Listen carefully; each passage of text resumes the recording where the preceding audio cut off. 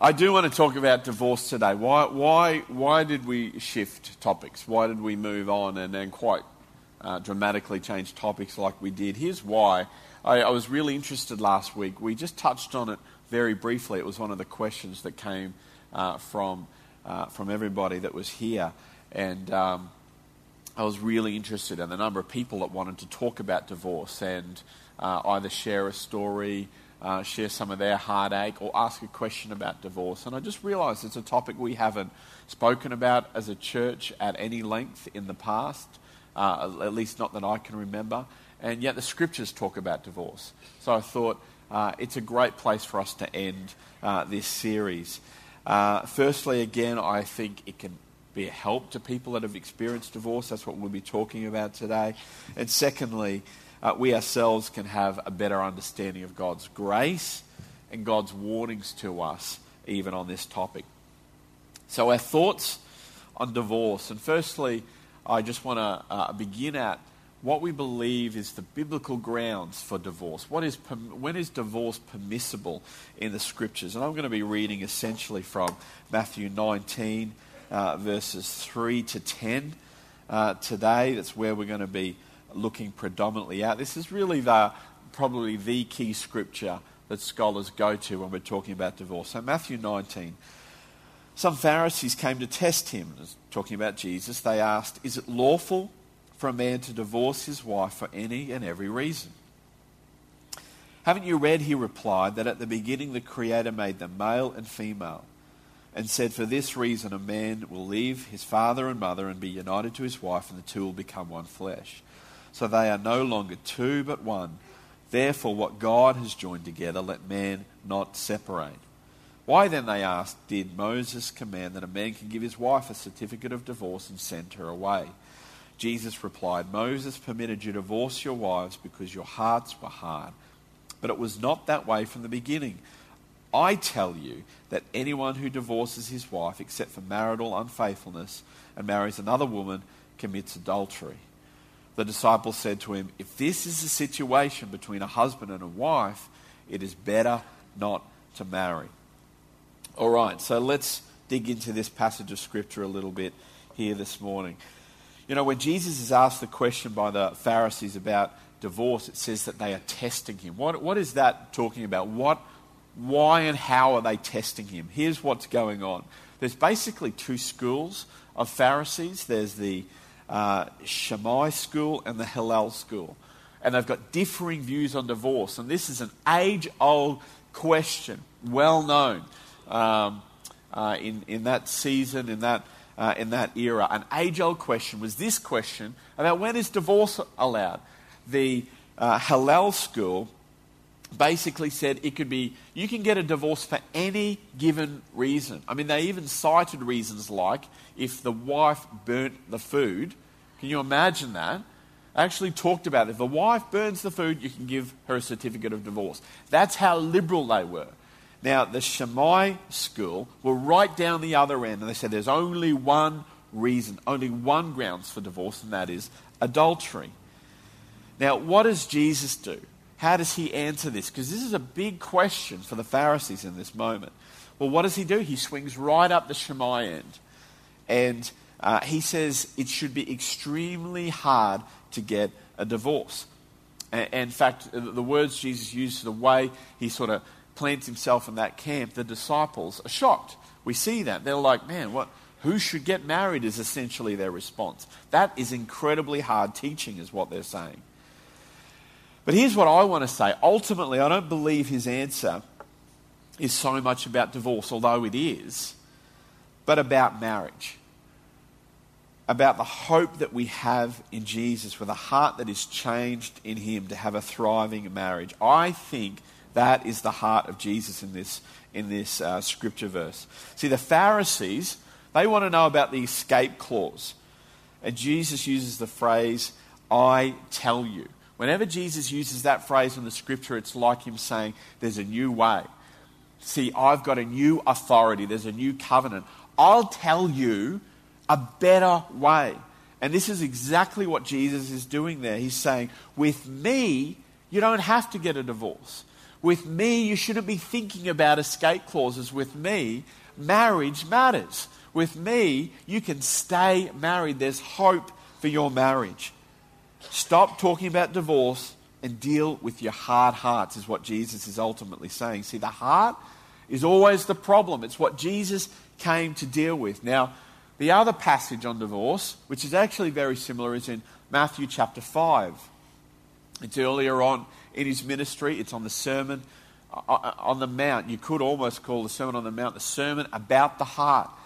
It's really where Jesus lays the groundwork of a heart that follows after him. He deals continually in the Sermon on the Mount with issues of the heart, the hardness of human hearts, the evil condition, the sinful conditions of human heart of human hearts. And in Matthew chapter 5, he's saying, you don't have to be like this anymore.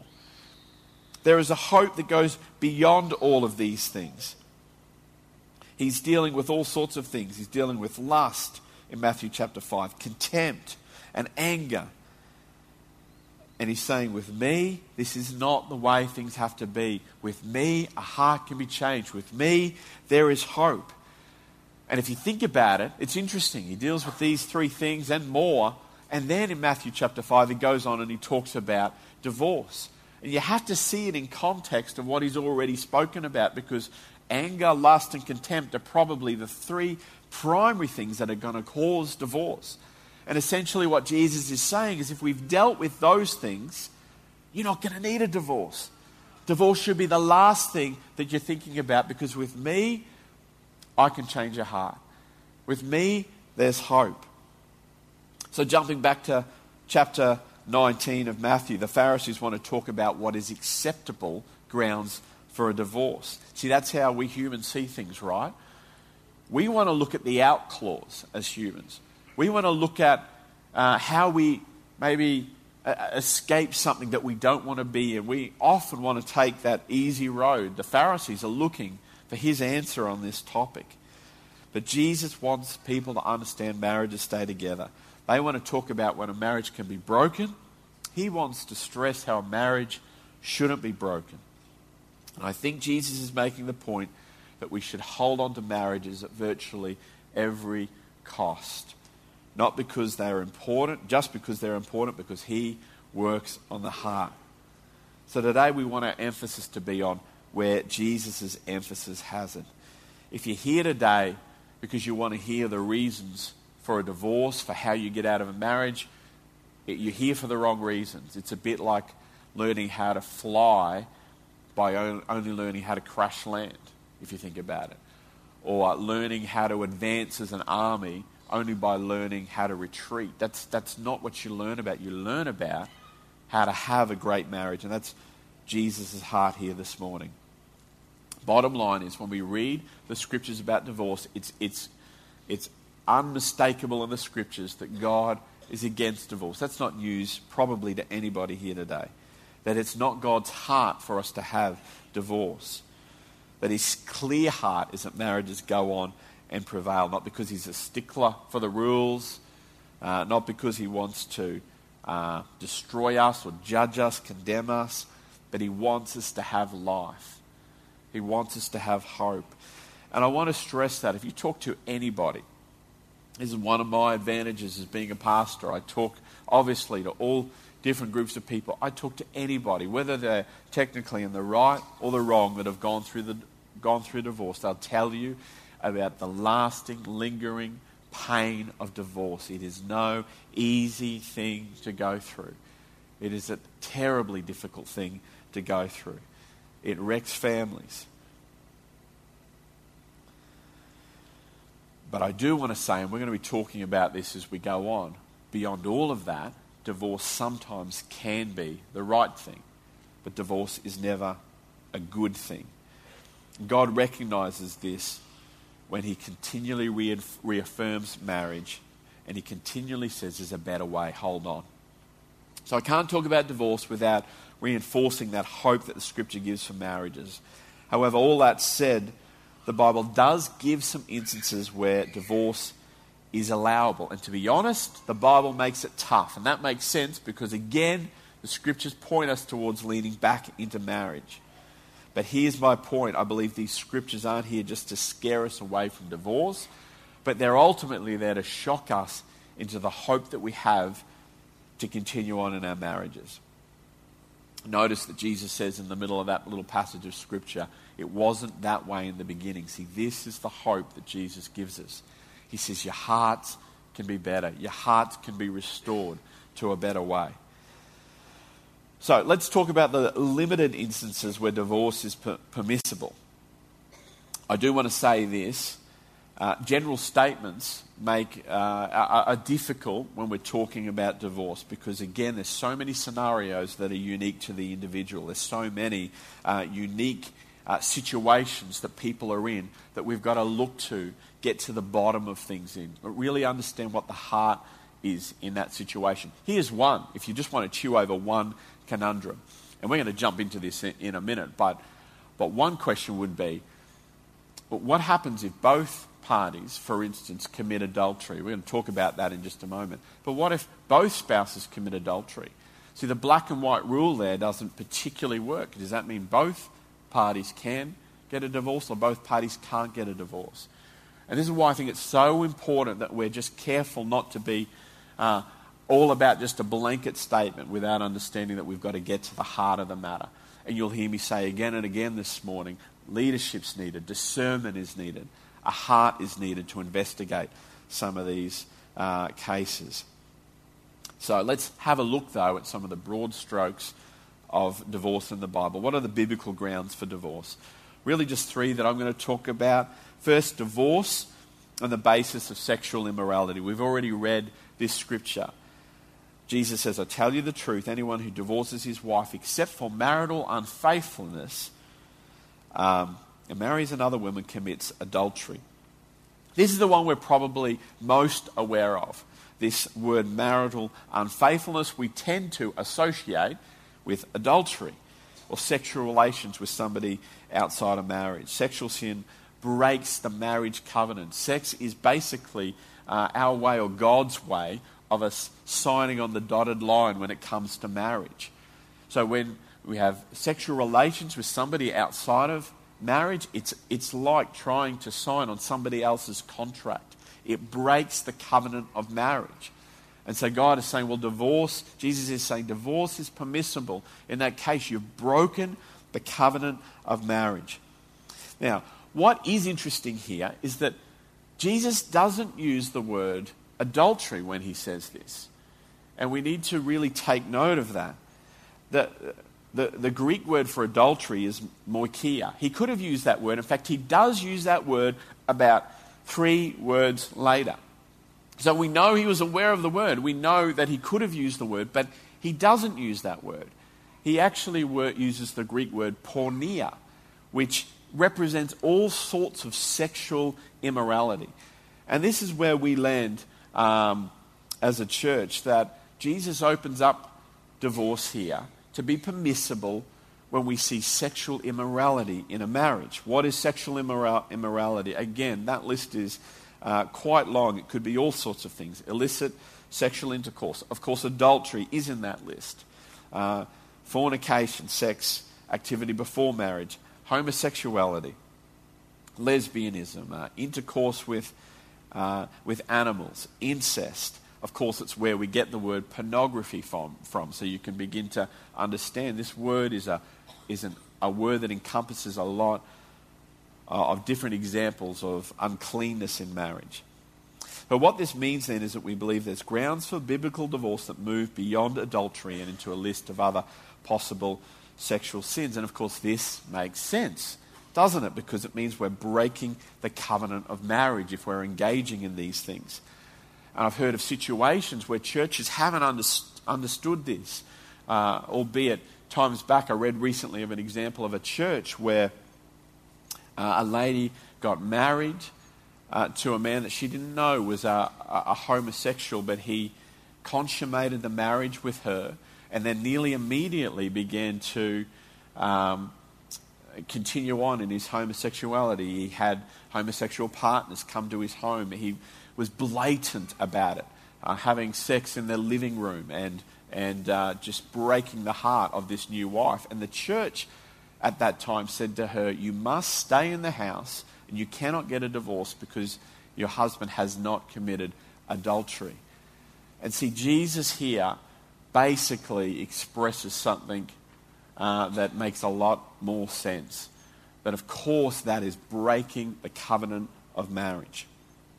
Men and women, this should also be a challenge to us about the high call that God gives us in marriage. And it's typical of what Jesus says. Jesus is essentially saying, there's a higher standard in me. Once it was just about adultery, I'm making it about more than that. I'm making it about sexual immorality. That should be a challenge to us, but again, not to scare us, but to give us hope, to say, he's saying that there is a better way. We don't have to be stuck in those things. Ultimately, we can move on beyond them, but they should challenge us. Just to be really specific about this, I'd say things like, we live in a new world beyond the day of Jesus. But sex over webcams, for instance, would be immorality. Men or women who blatantly and habitually engage in viewing of pornography and indulging of pornography with no repentance, I think you're in dangerous territory. Now, immediately, if you're anything like me, you start asking questions on this. How much sexual immorality? How long does that list have to be? Is it once? Is it habitual? What grade of sexual immorality? And again, all of this takes discernment. But remember, we're not here today to find the escape clause out of marriage. That is not the intent of Jesus. Jesus' intent is to say there is hope in marriage. Jesus' intent would be to say to men or women engaging in sexual immorality, he's already dealt with it in Matthew 5. There's a better way. You don't have to be stuck in those things. With me, I can change your heart. So marriages should stay together. And I also want to add that, just to be clear, Jesus is not commanding divorce here, but he's permitting divorce, and that's a different category. Second one, I'll move a bit faster, divorce on the basis of abandonment. Paul talks about marriage in 1 Corinthians 7:15. He says, if the unbeliever leaves, married to a believing wife, let him do so. A believing man or woman is not bound in such circumstances. God has called us to live in peace. Put simply, divorce is permitted when a marriage partner who is not a believer abandons the marriage. Again, this is where discernment is needed. God won't be mocked. And we really got to understand this is not about the letter of the law, because the question could go, what if a Christian wife made life so difficult for the unchristian husband that he eventually up and left? Does that mean she's right before God, that it's a biblically sanctioned divorce? Well, of course not. And this is why we say all of these things. We've got to be very careful about making blanket statements here. Beyond this, there's more questions. What constitutes abandonment? How long is that abandonment? What happens if somebody claims to be a Christian yet abandons their marriage? What if they technically hang around but in all other aspects abandon their marriage? Maybe indulging in gambling or not working, not interested at all in the relationship. Is that abandonment? These things need discernment. Here's the final one, divorce on the basis of the broken covenant of marriage. This is probably where we're most in need of good leadership and discernment as pastors and leaders. I'm not actually going to talk much about this one because I think it needs good conversations with people. But bottom line again, this is not a wild card to get out of marriage. That said, we do believe there's cases where the marriage covenant can be broken beyond just sexual immorality or abandonment. The most obvious case here is physical abuse in the marriage relationship. I just want to stress this as a church, that physical abuse is never okay. No circumstance is physical abuse okay. We will counsel any family, wife to immediately leave if it's unsafe and find safety. If there's physical abuse, we would say find safety, and you're perfectly within your God-given rights to do that. The breaking of the marriage covenant in marriage will come about always because of hardness of heart. This is what's at the bottom of this that we're talking about right now. Jesus acknowledges hardness of heart, and remember in those scriptures in Matthew 19 and Matthew 5 and in other places. He acknowledges that Moses allowed divorce for this reason of hardness of heart. But remember, Jesus dealt with hardness of heart. Again, I can't go into the complexity of this situation here, but essentially, again, this basis for divorce, again, requires discernment from us. As leaders, if you have questions on that, we'd be happy to answer them. So beyond all of that, you're probably starting to get a picture. There are times when it would seem divorce is both biblical, and I think there's times when divorce is right. A classic example in Scripture is the story of Joseph and Mary. We know that Joseph was led to divorce Mary quietly, the Scripture says, and it says that was credited to him as sort of a righteous act. Now, you obviously would think, I think that the righteous part of that was the fact that he wasn't going to embarrass Mary or bring her to public shame, but nonetheless, divorce was involved there, and the Scripture makes it perfectly clear it's biblical and it's right. And in the same way, we would say there are marriages that are broken because of sexual immorality, hardness of heart, maybe physical abuse, where the right thing in that marriage is for somebody to get a divorce. I'm going to talk about reconciliation in a moment in case you're wondering. Another thing I want to say is God divorced. We see this in the Old Testament, that God divorced his people. In Jeremiah 3:8 it says, I gave faithless Israel her certificate of divorce and sent her away because of her adulteries. See, God's people were spiritual adulterers, and God had given time after time, chance after chance, had called out for reconciliation. God's people had refused that, and he said, finally, here's your certificate of divorce, no more. So God gets divorced, and he understands divorce. And the love story, of course, is that there's a new covenant for us today. We are the church. We are his bride. But if the Lord can divorce his adulterous spouse, then divorce must not always be wrong. And this is really the heart of what I want to say here this morning. Many Christians can carry a sense of guilt about a previous divorce. And again, we need to understand that God understands divorce. God has been divorced, and he accepts divorce in those situations, and there is freedom for all of us here today. Little bit about reconciliation. I keep stressing it, but reconciliation is always at the heart of God. It's what he's doing for us. He reaches out to us.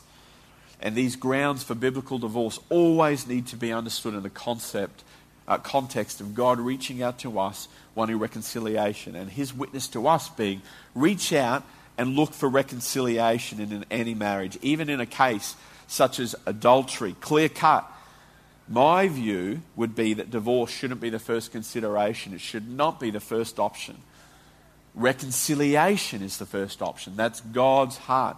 And God would call us to be generous and giving and loving and to provide that opportunity for reconciliation. It's God's evidence to us in the Scripture. What does reconciliation look like? Again, you might go to the worst cases of physical abuse and you think, so I just have to reconcile. Is that what we're talking about here? I want to talk quickly about that after adultery, abuse, abandonment, whatever the situation. Reconciliation is not simply entering into the relationship again as though nothing has happened. It is not entrusting yourself to a betrayer who is likely to betray again. It's not melting before whatever form of apology a betrayer gives. Repentance is deep. By the way, this is true for all areas of our life that we're having to turn around in. Repentance is deep.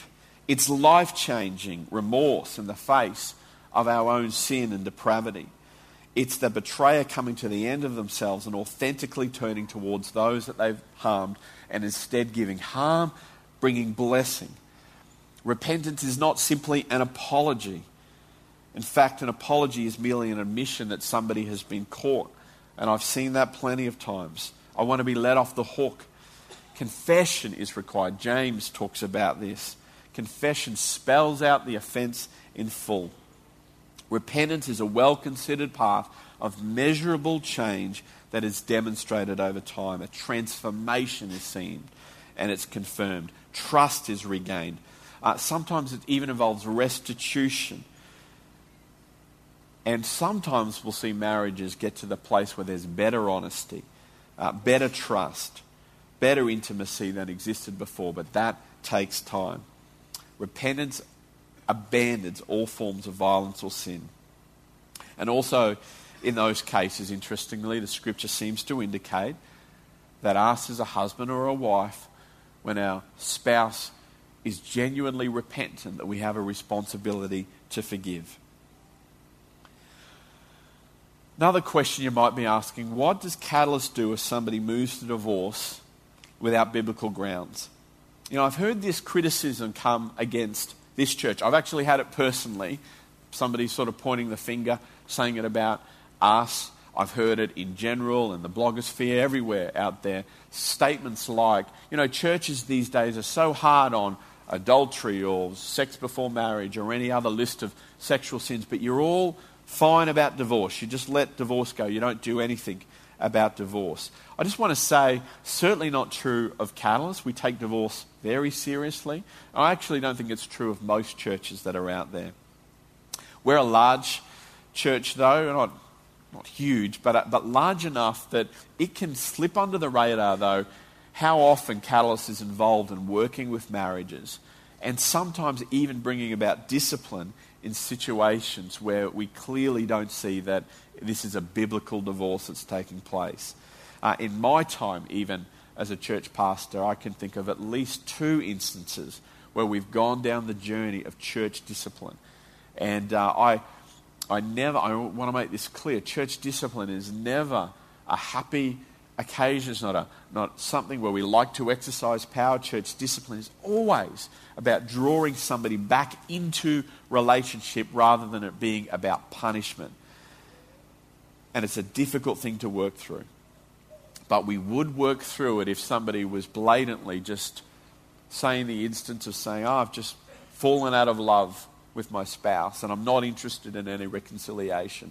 Ultimately, we wouldn't jump to it, but ultimately we were working through a process of church discipline. Here's another question. Can a divorced person get remarried? Big question that people have grappled with this one. Like I've already said, I think the context of these scriptures matter. Jesus is making a shocking statement to them about a new heart under a new covenant that supports marriage. I think more than he's trying to institute new laws and new rules about divorce and remarriage. But nonetheless, he does make statements about divorce and remarriage, and these are the things that we need to listen to. Jesus says in both Matthew 5 and 19, if you remarry apart from sexual immorality, you're committing adultery. But we also see Paul later on include the issue of abandonment, and we've already talked about a few other means of breaking the covenant of marriage. So for remarriage, our position as a church is where a divorce has occurred that falls within biblical guidelines that we've already talked about. The person that has not caused that divorce is free to remarry with a clear conscience before God. However, we recognize that damage will be done. Our very loud instruction and counsel would be there will be baggage in that coming out of that process. The last thing you want to do is rush into a remarriage. Get counsel, get support. Really discern whether you may need to just go through a season of even being single before you get back into another marriage. What about a divorce where you look back? Maybe people here today and you say it was my fault. It was my hardness of heart. It was sexual sin, whatever it might be. Well, again, the scripture's clear. That's a sinful act. Nonetheless, it's recognized that divorce, biblical or unbiblical in the circumstances I'm now saying, is never the unforgivable sin. Again, this is where confession and repentance play such an important part. As part of that repentance, this would be our advice. If you and your former spouse are unmarried, consider, is there any chance of restoration? Ask that question. What a trophy of God's grace to bring you back together. Now, you may be here again today and think that is impossible, and there may be reasons where you're right. It is impossible. But don't forget the disciples themselves were shocked at Jesus' teaching. They were basically saying, people should just remain single. That's just so hard. But Jesus is saying it's not as hard as you think if you have a heart, if both parties are affected by a heart that is touched by my grace. If that restoration is not possible, then continue to walk in the repentance that you've already found. Again, my personal view is don't rush into remarriage, whatever you do. God's grace is enough to heal you and live as a single person for a season, if not indefinitely. Beyond this, can somebody ultimately get remarried? You know what? I don't think there's an easy answer on this. Being black and white, the Bible, it seems, does not allow remarriage, which is another reason why divorce should never be seen as an easy option. But like all things in these cases, this is a complex question. And we would take time to sit with couples and talk it through and understand where everybody's at and what's going on in the heart.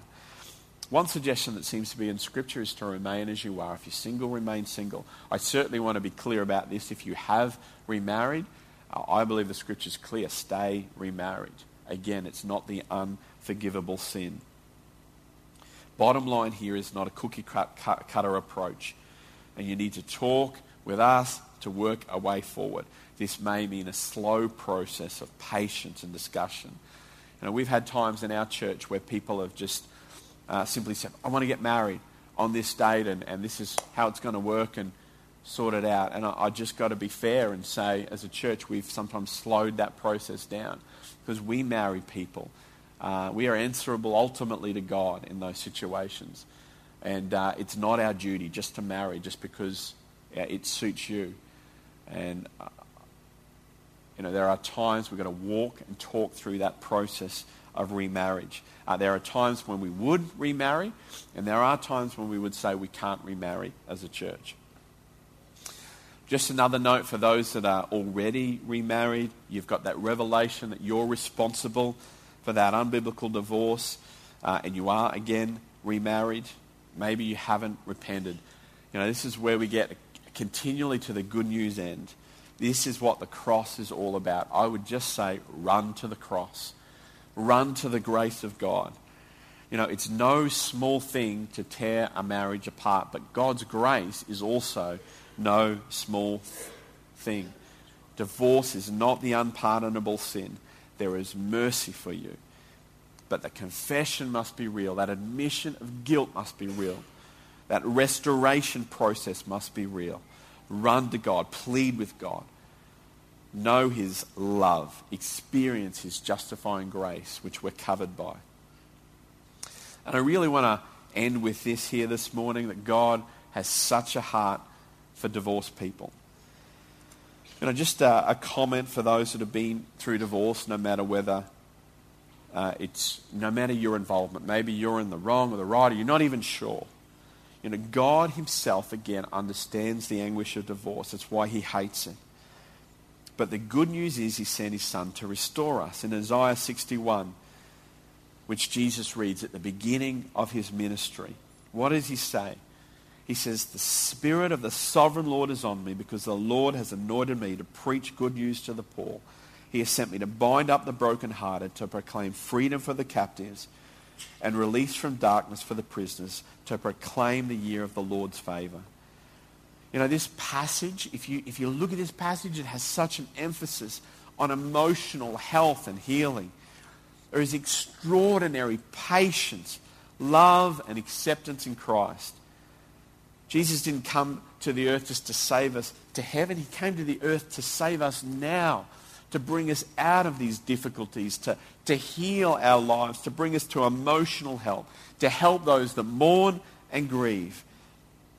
We need to know there is always, always, always restoration for us, no matter our role in a divorce. But I don't want to be glib. I don't want to just say that, that's just a moment. I think Jesus takes us through a lifetime of healing, but He does take us through that lifetime of healing if we're willing to walk that process with Him. So to finish today, I want to go back to the top. Jesus came to give us life. He came to give us a new heart, to make the impossible seem possible. He came to free us, men and women. He came to free us from lust, He came to free us from anger. Came to free us from contempt and pride and arrogance and selfishness. All of these things that are at the core of a heart that wants to separate in a marriage and causes so much grief in our human situation. And Jesus says to us, if you understand these things, divorce is going to be the furthest thing from your mind. If you understand the power that I have for you in your situation to free you from these things, you won't be thinking about divorce. You'll be celebrating the richness of the marriage that we have, the freedom that I have in Christ. That's His answer to us today. That is what we've got to grab a hold of as believers, is that He gives us a new heart and that we can walk in that situation. So if you're considering divorce today, very possible. Or maybe you're just mumbling and muttering about a bad marriage. Deal with your own heart. Read Matthew 5 and 6 with a new revelation of what Jesus is talking about.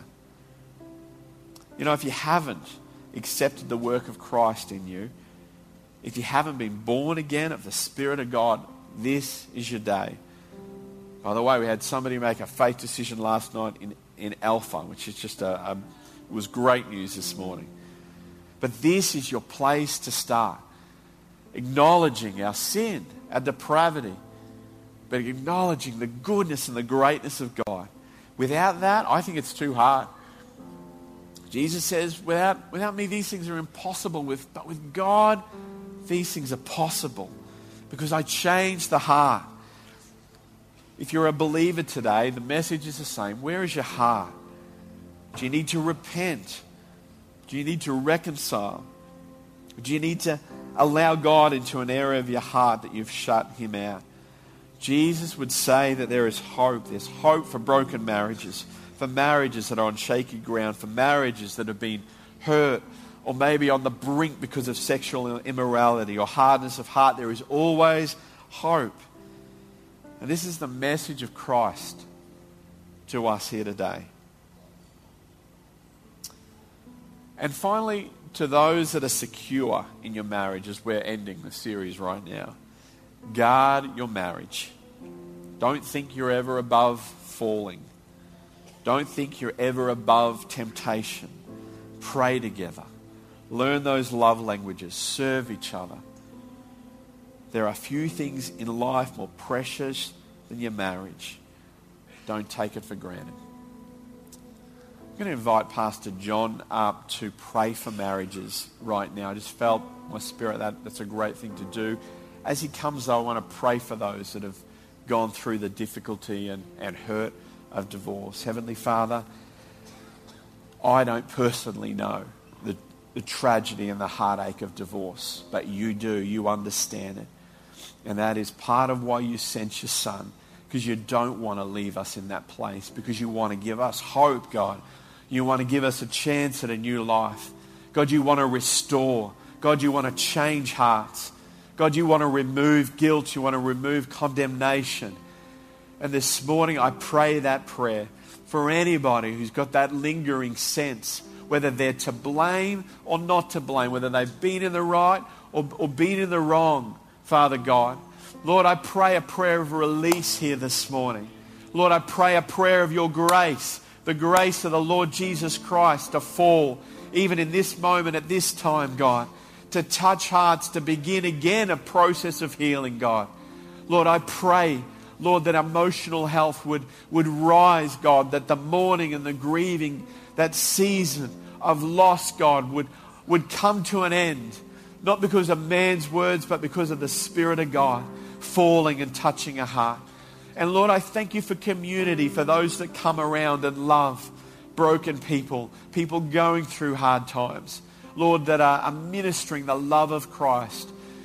I just remind us all of the responsibility we have to love those that have gone through divorce. Again, no matter the circumstances, to draw them into community and to remind each and every one of us that we are saved under the grace of the Lord Jesus Christ. And we thank you for your love and your restoring heart. Can I ask you to do something now? If you are married, I wonder if you can just stand. If you're on your own here today but you're married, that's no problem. Stand as well. Again, I'm just going to ask Pastor John just to pray for marriages as we end up here. Thanks, John. Father God, we come before you this morning, Lord, and Lord, whether we are married or single here today, Lord, we are the recipients of your love. Lord, you love us more than we can imagine. Your heart is towards us. Lord, we are precious in your sight. And because, Lord, we are precious in your sight, Lord, when we come into a marriage, you have given us charge of another life. You have given us responsibility over another life. And even of children that come of that marriage. And so, Father, we come to our marriages with great seriousness, with great reverence. Lord, and we pray, Father, that even as we've heard teaching that has told us what marriage is and what marriage is not, Lord, it's our desire that we would follow in the good teaching that we've received in what your word reveals about marriage.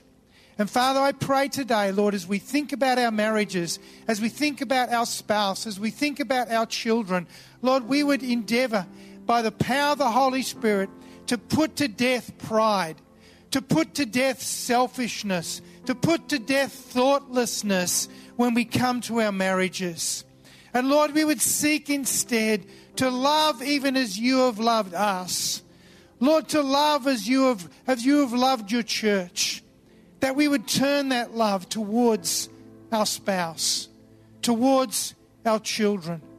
Lord, I pray you would help us to serve one another even as you have served us. So, Lord, I just pray your blessing upon our marriages today, upon my marriage, upon every marriage that is represented here today. Lord, we pray your rich blessing upon it. Lord, breathe renewal, breathe freshness upon our marriages even today. Lord, as even go from this place, Lord, having in a sense renewed our vows before you, that we're going to love at a higher level than we have loved before.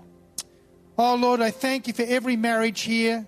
I thank you for the opportunity that it presents to testify of you into our communities, into our wider families, into the world around us. So, Father, I pray that we would take that charge seriously this morning to honour you in our marriages. And we pray this in Jesus' name. Amen. Amen. Amen. Well, we've done it. We made it to the end of a marriage series. I think it's done us good. I just continue to encourage you, invest in your marriage. There's that great book, The Meaning of Marriage by Tim Keller, which has been a great help to us in this series. Next week, new series, A Blessed Life.